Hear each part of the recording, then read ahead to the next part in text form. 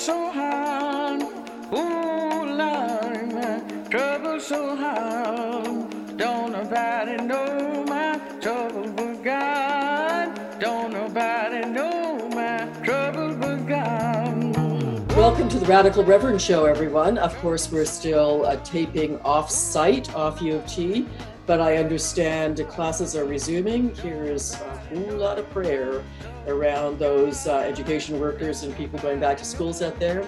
Keep safe. Certainly, we're always interested in what you have to say. Thanks for your feedback after last week's show. Of course, it was a good one with Sandy Hudson and those incredible women activists at Roncesvalles Maclean way.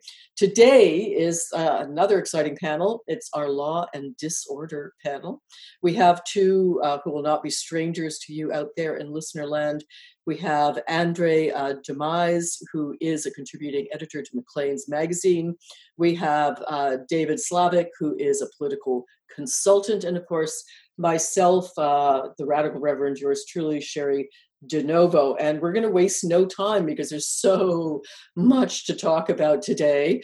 First and foremost, some of us, maybe not all of us, but some of us have been kind of watching without let up of the Democratic National Convention and all of speechifying that's happened.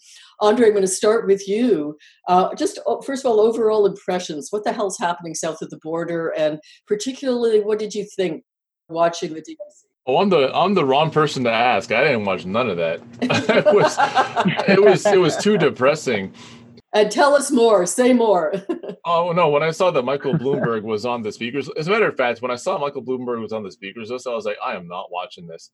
And then last night, I was like, you know what? Maybe I should just catch a little bit of it, just to know what happened or be able to write intelligently about it. I turn on the TV, and who do I see on my screen? But Michael Bloomberg. I said, forget this. I'm done. I was doing my level best to avoid ever seeing Michael Bloomberg in front of my face ever again in my life. And then the one time I make the mistake of tuning into this convention, what happens? I did catch some of the highlights though, and I didn't see anything about policy. I saw a lot of talk about unity, about bringing America together again, about hope for the future, and this, that, and the third. All of these these platitudes, these immaterial, these aspirational BS platitudes, and no policy behind it. And I'm sitting here thinking to myself, you're having this convention virtually. There aren't people in an arena together. And the reason for that is that there is a global freaking pandemic.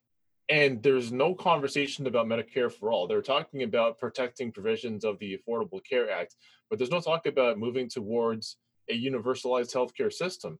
And I thought, there's no reason for that other than Democratic donors don't want to be cut out of the lucrative healthcare industry.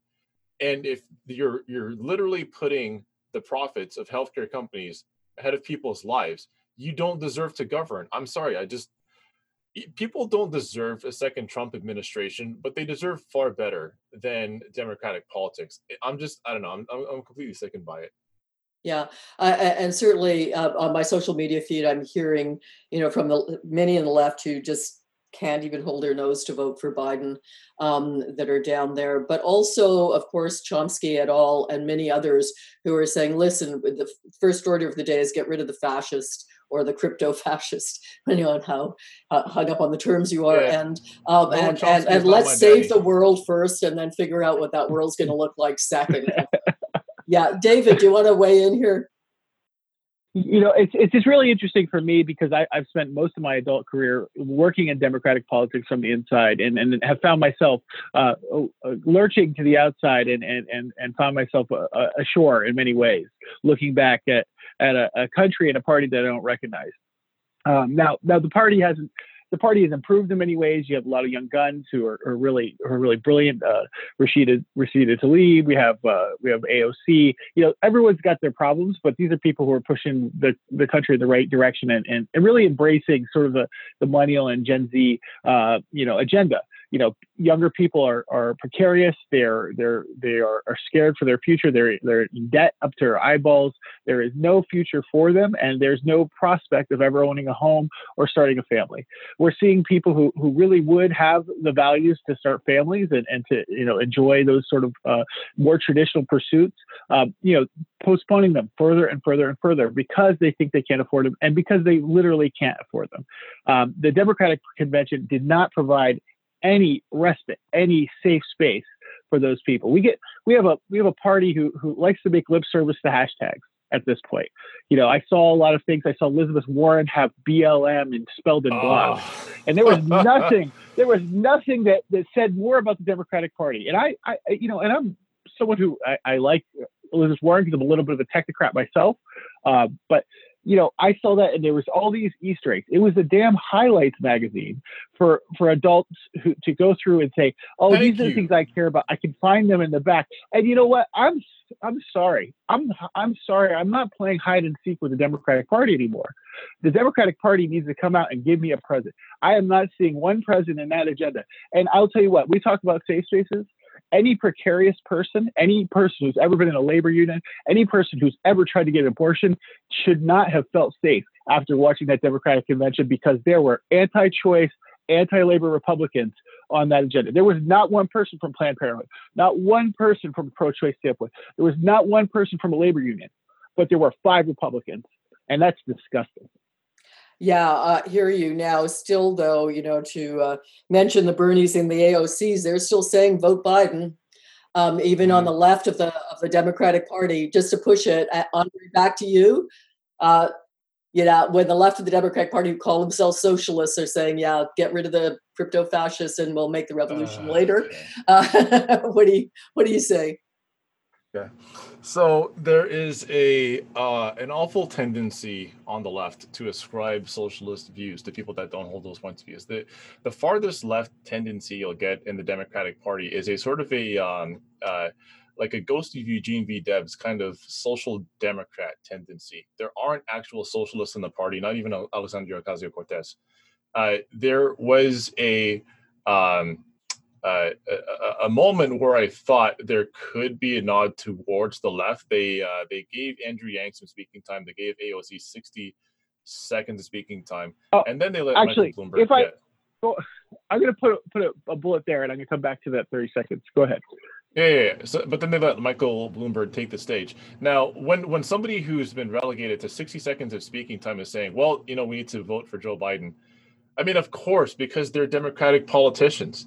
But for anybody that is not a loyal Democrat, and there's 2 Canadians in this conversation, so what dog do I really have in this hunt? Well, I have family I have a lot of family in the United States who are affected by American military policy, are affected by American healthcare policy, are affected by American economic policy. Like I care for my family and I care for other Black people the same as if they were right up here north of the border. And I don't see any reason for hope. I don't see any glimmers of light whatsoever. And to your point earlier about Noam Chomsky saying that the necessity of removing a fascist from office overrides other concerns. I'm sorry, but Noam Chomsky is not my dad. Angela Davis said the same thing. She said that it gave her a little bit of hope that Kamala Harris was added to the ticket. Angela Davis is not my mom.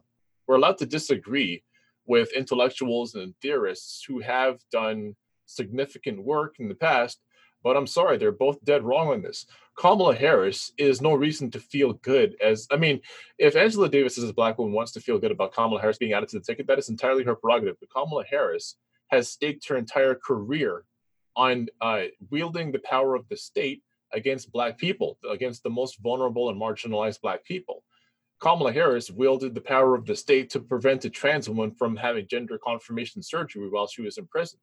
Kamala Harris prosecuted, or at least supported a policy that resulted in the arrest and convictions of mothers of truant children.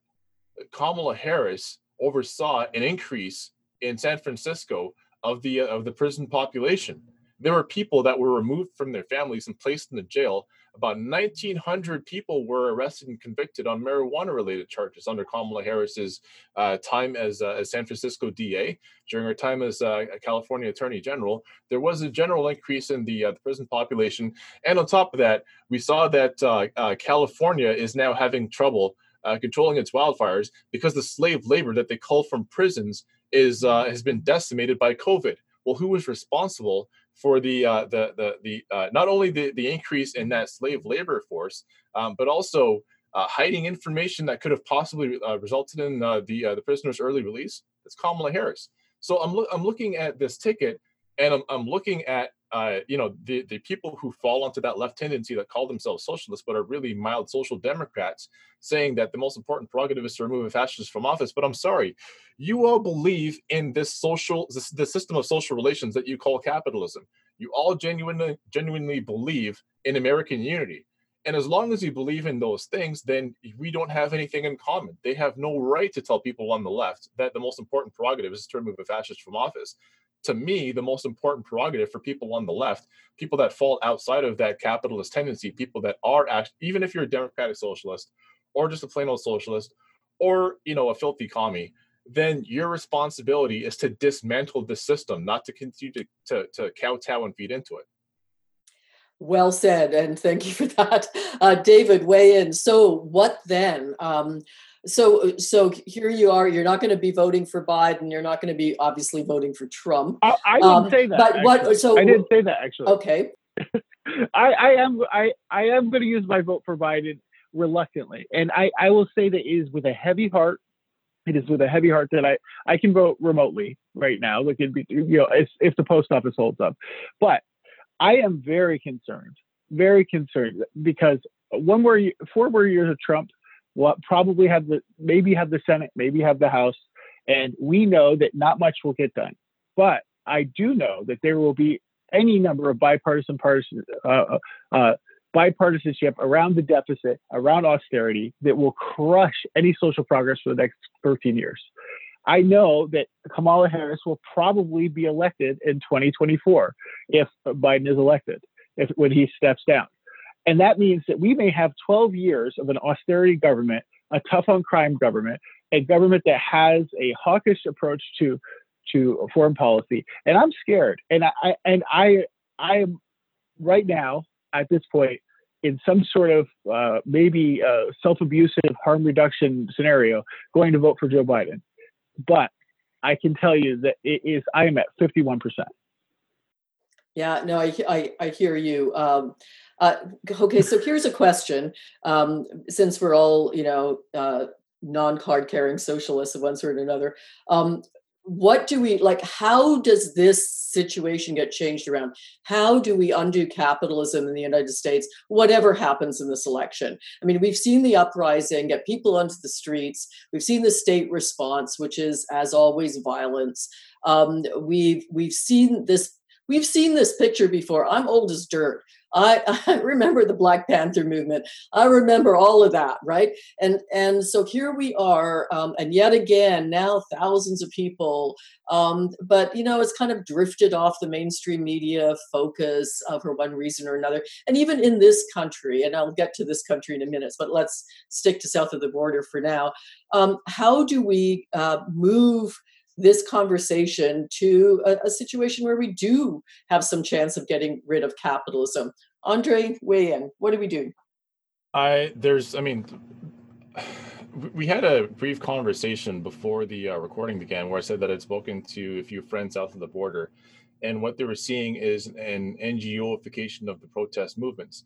That is, people who took place in the uprisings when they originally began to crop up. That's when you saw police precincts being burnt down and property damage happening and people wringing their hands over property damage, all of that. What you saw was a rebellion and an uprising in the true sense of the word. And many of the people that took part in those protests, their place is actually behind bars. A lot of them have been arrested. So many of the people that came in, either that weren't arrested or came in on the sort of the second wave of the protest after Black Tuesday, are now engaging in sort of an NGOification of the protest. That is, rather than engaging in direct action or engaging in an uprising and rebellion, What they want to do is start some 501c3s and take their concerns to City Hall or take their concerns to state Congress. So it went from going through the course of direct action and opposing the system with the means available to the people, which is people power, and co-opting that and turning it into another political project. So what responsibility do people on the left have, at least in my estimation, is to continue to engage in direct action, to support people who are engaging in direct action and oppose the NGOification and the corporatization of these movements. The thing about electoral politics is that it's designed to siphon energy from uprisings and protests. It's designed to take the rebellious spirit and channel it into the ballot box, supporting people that are themselves supported by the very same system that brought about these conditions in the first place. I don't believe in taking your concerns to the ballot box or voting. Maybe if we're talking about local street ordinances or having a tree removed from a property or something to that effect. But when we're talking about actual human rights, when we're talking about the stakes for survival of our existence, there is no answer that's going to be found at the ballot box, in my opinion.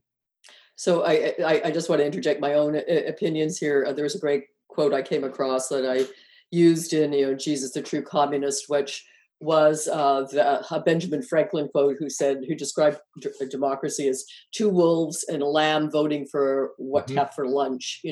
But still true. However, as somebody who did spend 12 years in elected office, I mean, we got a lot done. We got trans rights as human rights. We got banned conversion therapy in this province, first place in North America to do so. And there's no question in my mind that some of what we got done there out of my office did save some lives. So, but I agree wholeheartedly. There is such a cap on what you can do under capitalism and at the ballot box. I mean, and absolutely, the uprising has achieved, to me, way more in just a matter of weeks than all of the commissions, all of the studies, all of academia, all of the policy makers, all of the elected representatives looking at policing, for example, over the decades. So it's achieved a phenomenal amount. So nothing replaces that. Get in the streets, raise the dust, call for the impossible. Don't settle for the realistic, as Parisian students said in the 60s, and absolutely just keep it going. David, weigh in here. How are we gonna get rid of capitalism? Well, I just wanted to just before I get to that, I want to just piggyback quickly on what Andray said. I think one thing we all know from Ferguson is that the puffy blue vest holds up the thin blue line. And the NGOification of these movements that are organic, it is important to be able to have consistent funding structures and the ability to go and do these things consistently. But having run an NGO in the States for advocacy myself, I've seen just how easy it is for well-meaning people to slip into a mentality that is about the maintenance of that NGO and the maintenance of your lifestyle. And people do pretty well running these NGOs. Some of these people are getting paid $400,000, $500,000 to run these NGOs. Their operations are very lean, but the salaries are very high. And that becomes a situation where you actually ingratiate people into seeing, they start to eat their own. They start to breathe their own smoke. And you can see that on Twitter. And I think Andray has been one of the biggest advocates for, pushing these people out of the dialogue. And I think, for us to break down the structures of capitalism in the States, I think it's going to take numerous local movements. And it's going to take it's going to take things like they're doing in Alabama and Mississippi, where they're really just kind of changing the way the relations to the state are operated and the way people are relating to each other. And I think that it's going to take about 10,000 revolutions must bloom, because the U.S. state is just not operable as it operates. I don't know if you saw this. I don't know if you saw this, but Jack Dorsey just dropped $10 million on the Boston U Center for Anti-Racist Research, which is headed up by Ibram X. Kendi, the author of How to Be Anti-Racist. So if you want to talk about how the NGOification of the protest movements turns into things like diversity and equity consulting and things like anti-racism training, it's the phrase that pays. It's people want to, at least people at the political and corporate level, want to feel like they're doing something, even if they intend on doing Yeah. nothing. I mean, Jack Dorsey, the very same person that believes that Africa is the future of the world, and is stacking up to essentially do a redux of the scramble for Africa. That is, the continent with the most plentiful natural resources, and holds the key to the future of human development, just because of the sheer amount of minerals and natural Yeah. resources. Well, when he drops $10 million in anti-racism research, but then also is willing to support another imperialist project in Africa, that is essentially, it disguises, it covers up what the actual intentions of the ruling class are, as long as they can feel good about having made a contribution. And I think the NGOification of direct action and protest movements contributes to that. It enables the ruling class, under the veneer of trying to help and trying to make people feel that there's unity and hope for unity in the future. Under the veneer of that, they're engaging in the very same imperialist projects that they were before. It's just got a woke veneer to it. You are listening to the Radical Reverend Show here on podcast or on the radio at CIET 89.5 FM. I'm delighted to have our Law and Disorder panel today. And on it are Andray Domise, who's a contributing editor to Maclean's magazine, and David Slavick, who political consultant and erstwhile American, talking about the DNC. So David, weigh in. So I think that Andray really makes a great point there. I think that there's a lot of focus and sort of centralization of a decentralized movement. And I think that anytime you see that, you have to be concerned. I think that, investing in movements is important. I think investing in these things, I think people putting money where their mouth is important, because that's often the only thing they can do. It's very good to lift up the voices that are the voices that are speaking their truth. And, but we also have to be very wary of how that goes. And the other thing that I'm very wary of right now, and I think Andray could speak to a little bit more, is the personalization of the anti-racism work that needs to be done in the world. Because the fact is that with systemic racism being the problem that it is, doing the work, which I hear a lot of lately, really sounds like self-help jargon to me. And I think you have your Robin DiAngelos and you have these people. These are self-help seminars. They're not systemic changes that make Black and brown people's lives better in a material way. And I'm very concerned about it. Read through Robin DiAngelo's book, White Fragility, and look for class. Look for a class and how class is used. It barely exists, because Robin DiAngelo's book is not a book on anti-racism. The book is corporate training. It's there to enable people who work in companies feel good that they've made some sort of a contribution to humanity by hiring workers that are not white. And the trap in that book is making white people feel as though the responsibility for ending racism falls on white shoulders, which on the surface of it sounds like absolute common sense. If white people were just racist, then, or if they were less racist, then a lot of these problems could be solved. But there is no analysis of how class and racism are wrapped up in one another. The fact that in order to generate the reproduction of capital, in order to lessen the labor wages that are possible to be demanded by Black people, in order to end the super exploitation of Black labor, of Black people's bodies, capitalism itself has to be ended. But that analysis will never make it into her work, because her audience is not, well, I mean, first of all, our audience is not Black people, but her audience is also not people who are interested in systemic change. Her audience are C-level executives. Her audience are middle managers. Her audience are people that have a certain degree of guilt and just feel bad about the state of things, but don't want the system to fundamentally change. So there are a lot of people that are interested in keeping things status quo, but as you say, David, purging their feelings of guilt, individuating these systemic issues down to, well, if I just work on myself, I can make a broader change.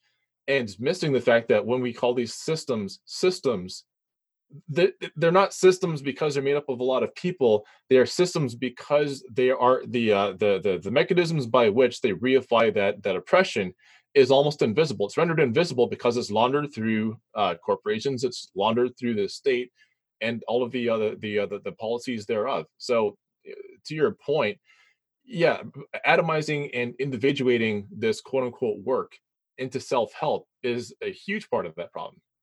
So we just had in Toronto the first Christian Left conference, which I was honored to be a part of the organizing committee on, along with U of T and others.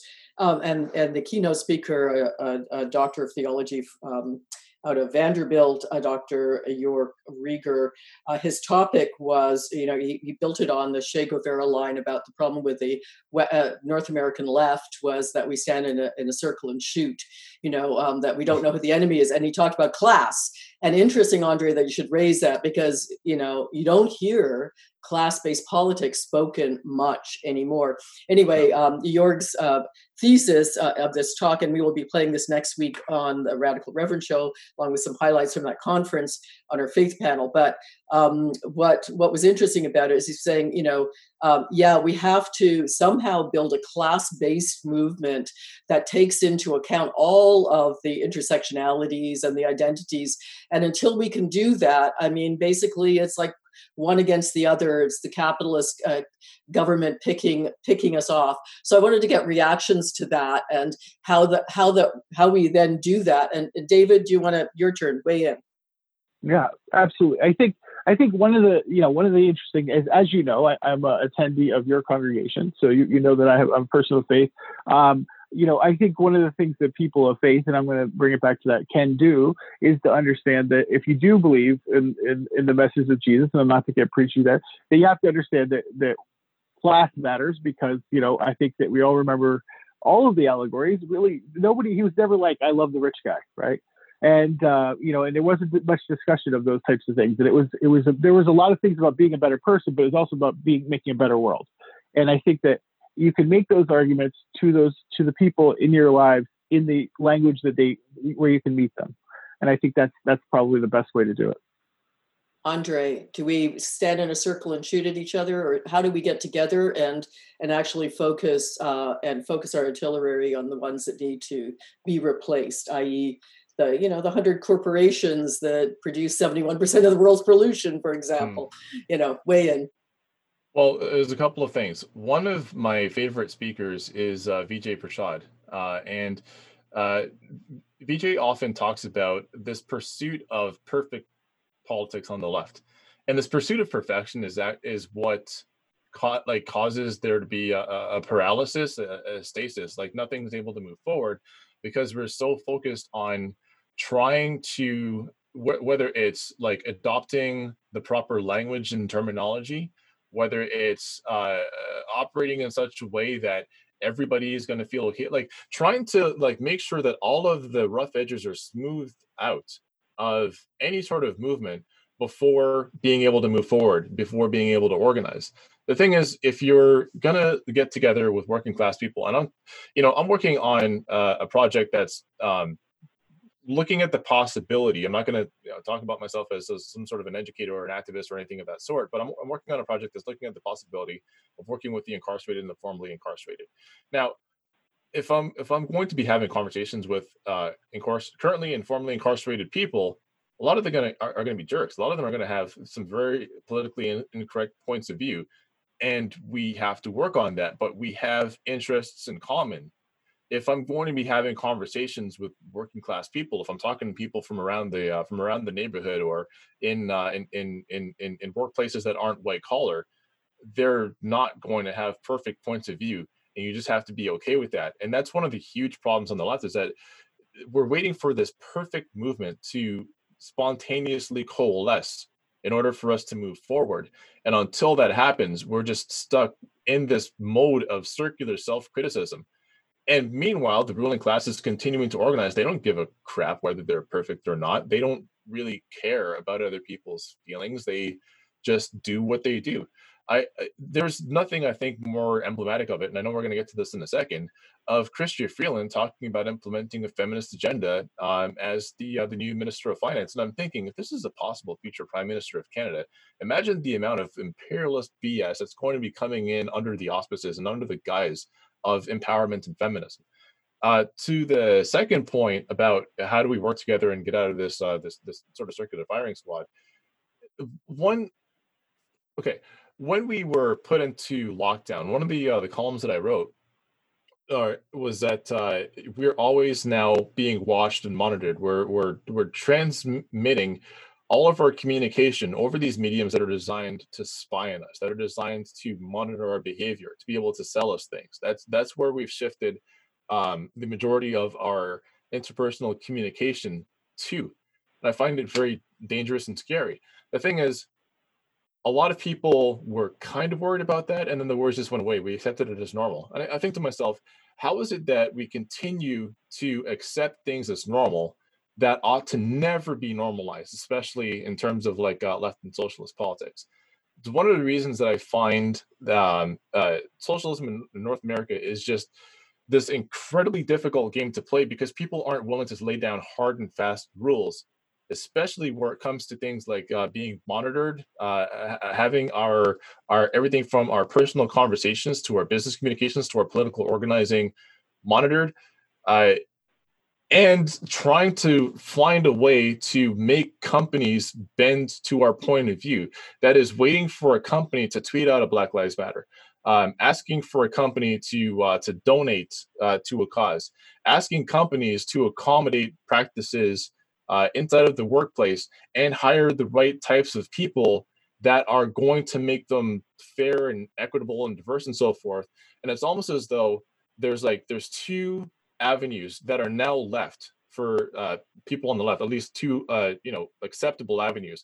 One is voting, and the other is consumption. And if you're willing to vote along with the right brand, and if you're willing to consume the right brand and try to hold that brand or that political organization's quote unquote feet to the fire so that they can become a little bit more like you, then that will overcome the system. I'm thinking to myself, like, this is exactly how co-optation happens. This is exactly how this infinitely plastic entity shapes itself to approximate something remotely relating to social justice. And in the meantime, they've dragged you in. So that to that second point, it's like there's just not enough of a willingness to draw distinct lines and call people your enemy. And without that, without being able to say there is a particular class of people that are an enemy to our class of people and we're locked in struggle with them, and it's our responsibility to oppose them no matter what form they come in. If we can't do that, then do we really have a left politics? So you're listening to the Radical Reverend Show, and you just heard from Andray Domise, who's a contributing editor to Maclean's. We also have David Slavick on the show, political consultant on this law and disorder panel for the Radical Reverend.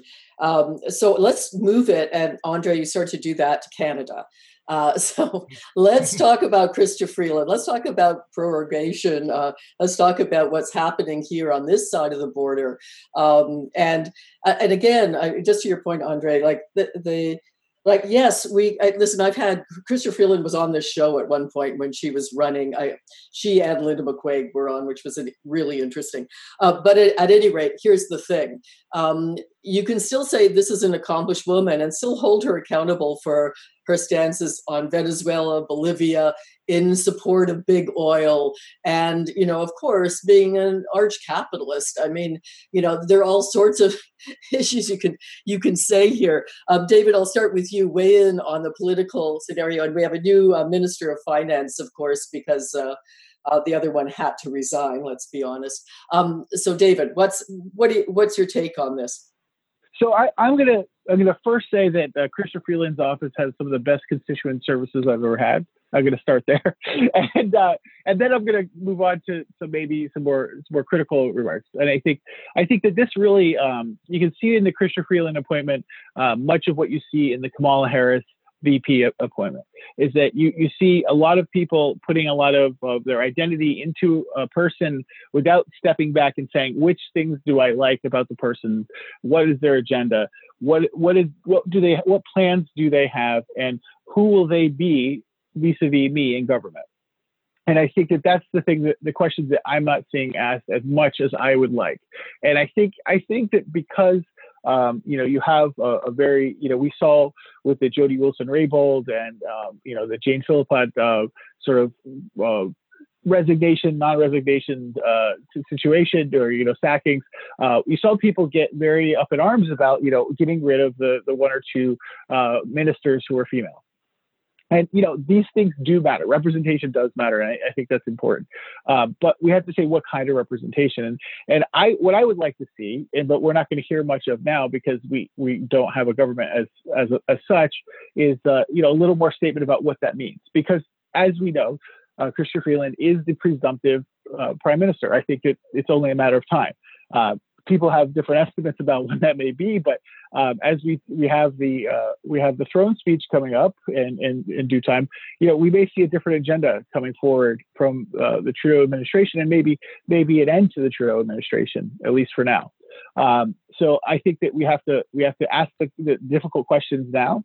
I think there's in her riding, she is absolutely the safest member of parliament, probably. But we need to keep on asking those questions and keep pushing. I don't know how much pressure will work, and I think Andray can speak to that a little bit more fully. I just want to weigh in here before Andray takes his kick at this can, but I don't think you'll see the government falling, despite what the Bloc, are sort of grandstanding about. I mean, NDP is not going to vote them down, and let's shift it a little bit to the NDP too. So Linda McQuaig, in a recent article for the Star, has said, "Where is the Green New Deal, and why can't the NDP use their status as as part of a minority government to push for that?" I mean, yes, they push for CERB, and we need CERB to keep going, and probably, we need that to become constant and forever. But what about these other issues? Andray, weigh in. What's happening in Canada, your estimation? I don't see the government falling. I don't see Trudeau stepping back. I don't see anything changing, because every time the Liberal Party has some sort of a scandal or fiasco, everything from the SNC Lavalin fiasco to the blackface fiasco to this one with the Wee scandal with Minister Morneau stepping down, the Liberals just tend to recover as if nothing happened in the first place. There's whether it's a resignation or a shift in the cabinet, a couple of mea culpas, and then things continue unabated. So at this point, I've kind of lost any hope that the veneer will ever be taken off the Liberal brand. And I think a lot of that has to do with, well, just a couple of things. One is the fear of another Conservative government taking power, especially when you look at a provincial level.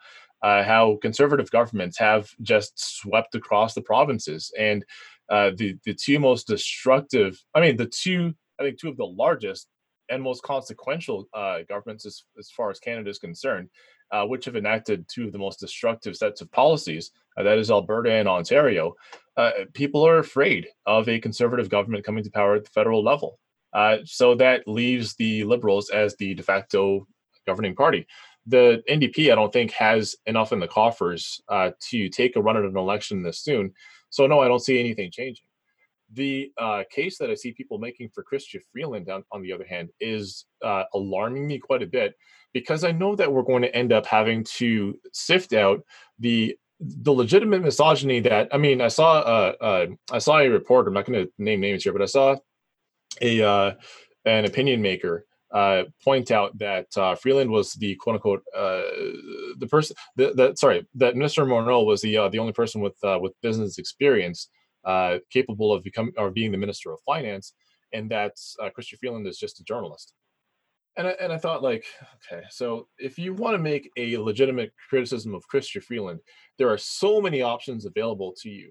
But going after the credentialist route for somebody who speaks multiple languages, that has a tremendous amount of business experience, that was granted, I disagreed with just about every policy recommendation that she had, but as a matter of capability, was a more than capable Minister of Foreign Affairs. That's what happens when your politics are, whether you want to call it centrist or pragmatic or whatever, when your politics are decidedly pro-capitalist, then all of the available options for legitimate criticism get taken off the table. So really, what is it that you're objecting against? You're going to go after something like experience, which is absolutely ridiculous. If you want to have a conversation about what Chrystia Freeland can be criticized on, how about the fact that she said that Canada stands shoulder to shoulder with Israel, that she has supported coup regimes, that when Janine Áñez walked into the presidential office with a Bible the size of a telephone book held over her head and talked about getting these spirits out of the office, and somebody who has said that we will never have these satanic presences in office ever again, that has turned out to be a completely fascist and illegitimate regime. That they've recognized Juan Guaido, who has no claim to the presidency in Venezuela whatsoever, and did not run for president. When we look at the fact that Saudi Arabia has a business relationship with Canada due to the trade of arms that we've shipped from London, Ontario, to not only engage in a crackdown against Saudi citizens, but against the Yemenis also. Canada is responsible for these things. Then it frightens me that we're going to go along willingly with this narrative that it is progressive in some way to position this person for the next Prime Minister of Canada. Essentially what it is, it's going to be packaging more imperialist dogma underneath the auspices of progressivism. That's what frightens me. David, response to that? I think that Andray hits it on the nose there. I think that the weapon is. I think the criticisms of Chrystia Freeland, as I see them from the conservatives and from some of the people in sort of the center right discussion about credentialism, and she's never run a business, all these things. It's really kind of quite funny, because in Ontario we had a education minister who barely graduated high school. And there wasn't much of a peep out of the National Post at that time. Chrystia Freeland is clearly very bright, very capable, and really has the political acumen to run any department, probably in any ministry in the government. Now, those things beyond that, we need to have a discussion about. And the thing is that politicians that we're stuck with, that's the fact, is that probably for the foreseeable future, we will have a liberal government. Probably for the foreseeable future, these will be the ministers in play, and they'll be shifted from ministry to ministry. We have to think about, how do we help them evolve? I know that that's almost impossible, but these criticisms lodged strategically and surgically can make a decision, can make a difference. But if journalists are going to use their bully pulpit to talk about nonsense because she doesn't have an accounting degree from Western University, I don't know what to do about it, because that's you're never going to have any real systemic change or improvement in the government. But just to Andre's point, it's again, we get back to the circular, we're all shooting at each other. But honestly, you can hold two thoughts in your mind at the same time. On the left, I think you can say she's an accomplished woman, and yet she stood with fascists. She's an accomplished woman, but yet they're still selling arms, just sounds. She's an accomplished woman, but she's standing with big oil, which is going to be the death of the planet. These two things can go together, and often do under capitalism, under the veneer of progress. I think the reality of the scandals with the liberal brand, and Andray, it seems to me, is right about that, is wow. Even when I was in government, it was just ongoing. Like, it was just one after the other. And it's clearly their way of doing business. It is part and parcel. It's not an anomaly. It's the way liberals do business. And so we're so used to this now in Canada that I think people are just saying, well, at least it's better than conservatives. So that's really, they're voting for them. I want to, and we don't have all that much time left, but I was just looking on two people who've been on the show, Sid Ryan and Alex Grant. Sid Ryan, retired labor leader, and Alex Grant, Marxist, who's been on the show in the past. But it was just, it struck me that this was a classic situation we find ourselves in the last. So Sid posted, Biden gave a great speech tonight, even quoted from my favorite poet, Seamus Heaney. And Alex responded, Sid, people will remind you of this when Biden bombs the next country. And I thought, I thought, here's two people. They're basically friends. We've all been on panels together. But here, you've got the historical moment in which we find ourselves. So I want to kind of wrap this piece up, and then as a happy way of segueing out of this show of Law and Disorder, and you're listening, by the way, to Andray Domise, contributing editor of Maclean's, and David Slavick, political consultant, and myself, Sherry DeNovo, Radical Reverend on the Radical Reverend Show. And of course, you can hear us on podcasts. And I should also say we love to hear from you. So any thoughts, always respond. Always happy to hear. But I want to hear, David, about your recent experience, just from a purely legal challenge point of view. You and your wife, getting out to Newfoundland. So we'll end on that happy note. But let's just wrap up. Okay, so here we are in this political moment in history, on the verge of an American election, with a minority liberal government in Canada. And Andray, I sort of know what you're going to say in a kind of nutshell, a sentence or two. You're going to say, "Get out in the streets," but say it. Say what you see. Preach. Oh yeah, no. Yes, absolutely. Get out in the streets. Support movements that are out. And if you can't get out in the street yourself, that's fine. Like, that's not everybody's role, but support movements for people who are out in the streets. What I've been doing actually is every time that I get paid from an article that I write or get paid my paycheck from my regular day job, I'm putting money on people's books and putting money into bail funds. Like, I can't go to the United States myself and engage in the protests or help bail people out, but I'll help out where I can. I haven't been able to get out to every protest that's been happening in Toronto, and when I can't, I will take some money and give it towards worthwhile causes. And I guess the last thing, and maybe we should, pivot onto a happy note from this one. My broader point is this idea of being seen, whether it's this romper room stuff at the DNC, spelling BLM out in children's blocks behind Elizabeth Warren so that we can act like it's a Marvel Cinematic Universe Easter egg, or whether it's Joe Biden opening a speech with a quote from Ella Baker. This whole idea of being seen, and that's just enough, like that people acknowledge your existence and your presence and know that you're there. This idea of being seen, this representational politics, is going to be the death of us all. If all we're willing to accept is the idea of being seen and not being heard, that actions are loud enough to our actions, whether it's out in the streets or whether it's through our writing, it's through speaking up. But if those actions are not translating into direct results, whether it's at the local, the state/provincial, or at the federal level, if that's not happening, then we just need to continue agitating harder. It's not enough to be seen; we have to be heard. David, one last line on topics at hand, and then please segue us into the story of you're in Newfoundland. So first thing, they definitely heard you, bro. Yeah. Yeah, they did. They did, actually. One thing I would say is support independent media. I'm gonna make a plug for Andray. I don't know if he's comfortable with that, but he has a project that I'm really excited about called Rezistans Nwa, and it's Black media made from a left perspective. It's radical, it's critical, it's the type of thing that you will not hear in a Robin DiAngelo seminar, and I think that you should check it out. And so, Andray, if you could spell that out for us. If you go to rznwa.com,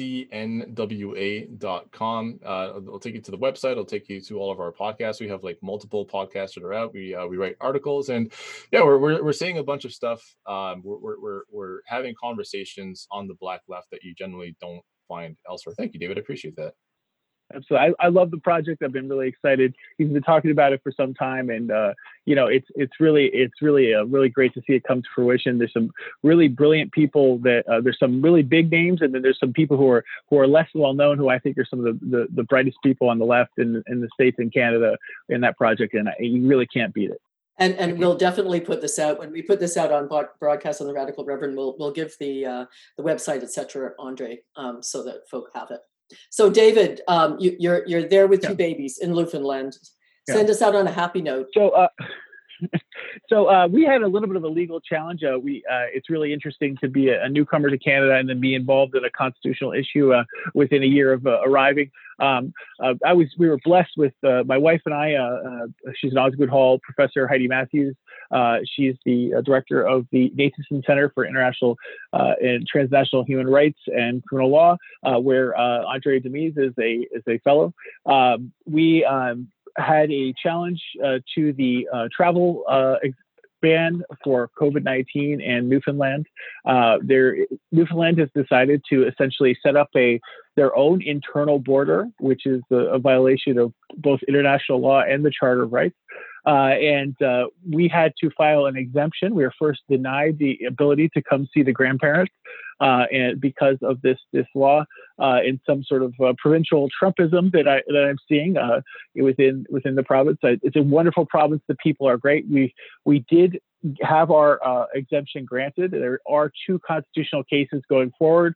One is about a business owner who's actually from the Toronto area who has a business in Newfoundland, and that is being run by a good friend of ours, Bob Buckingham, a brilliant lefty, long-haired hippie lawyer who we all love. And the other is run by John Drover, and that's about a woman who was supposed to come to Newfoundland because her mother had died and was denied the ability to come and take care of her mother's affairs. One thing I would say is that there are opportunities where if you do push, you can be heard. It did take us taking our story to the CBC and to numerous other outlets and interviews, and using my wife's bully pulpit to get us here. But not everyone has that opportunity. And I think that by getting here and having the opportunity to be stuck in isolation for 2 weeks, we've had a lot of time to think about what that means and what that means for other people. And it makes me realize that you need to be staying committed, not just to your own rights and calling the manager of the government, but calling the manager of the government for everyone. Thank you, David. And that takes us right to time. You've been listening to the Radical Reverend Show. Want to thank Andray and David for being on the panel. Tune in. This will be on podcast shortly. And of course, on CIUT 89.5 FM. Till the next time on the Radical Reverend Show. Thank you all. Thank you.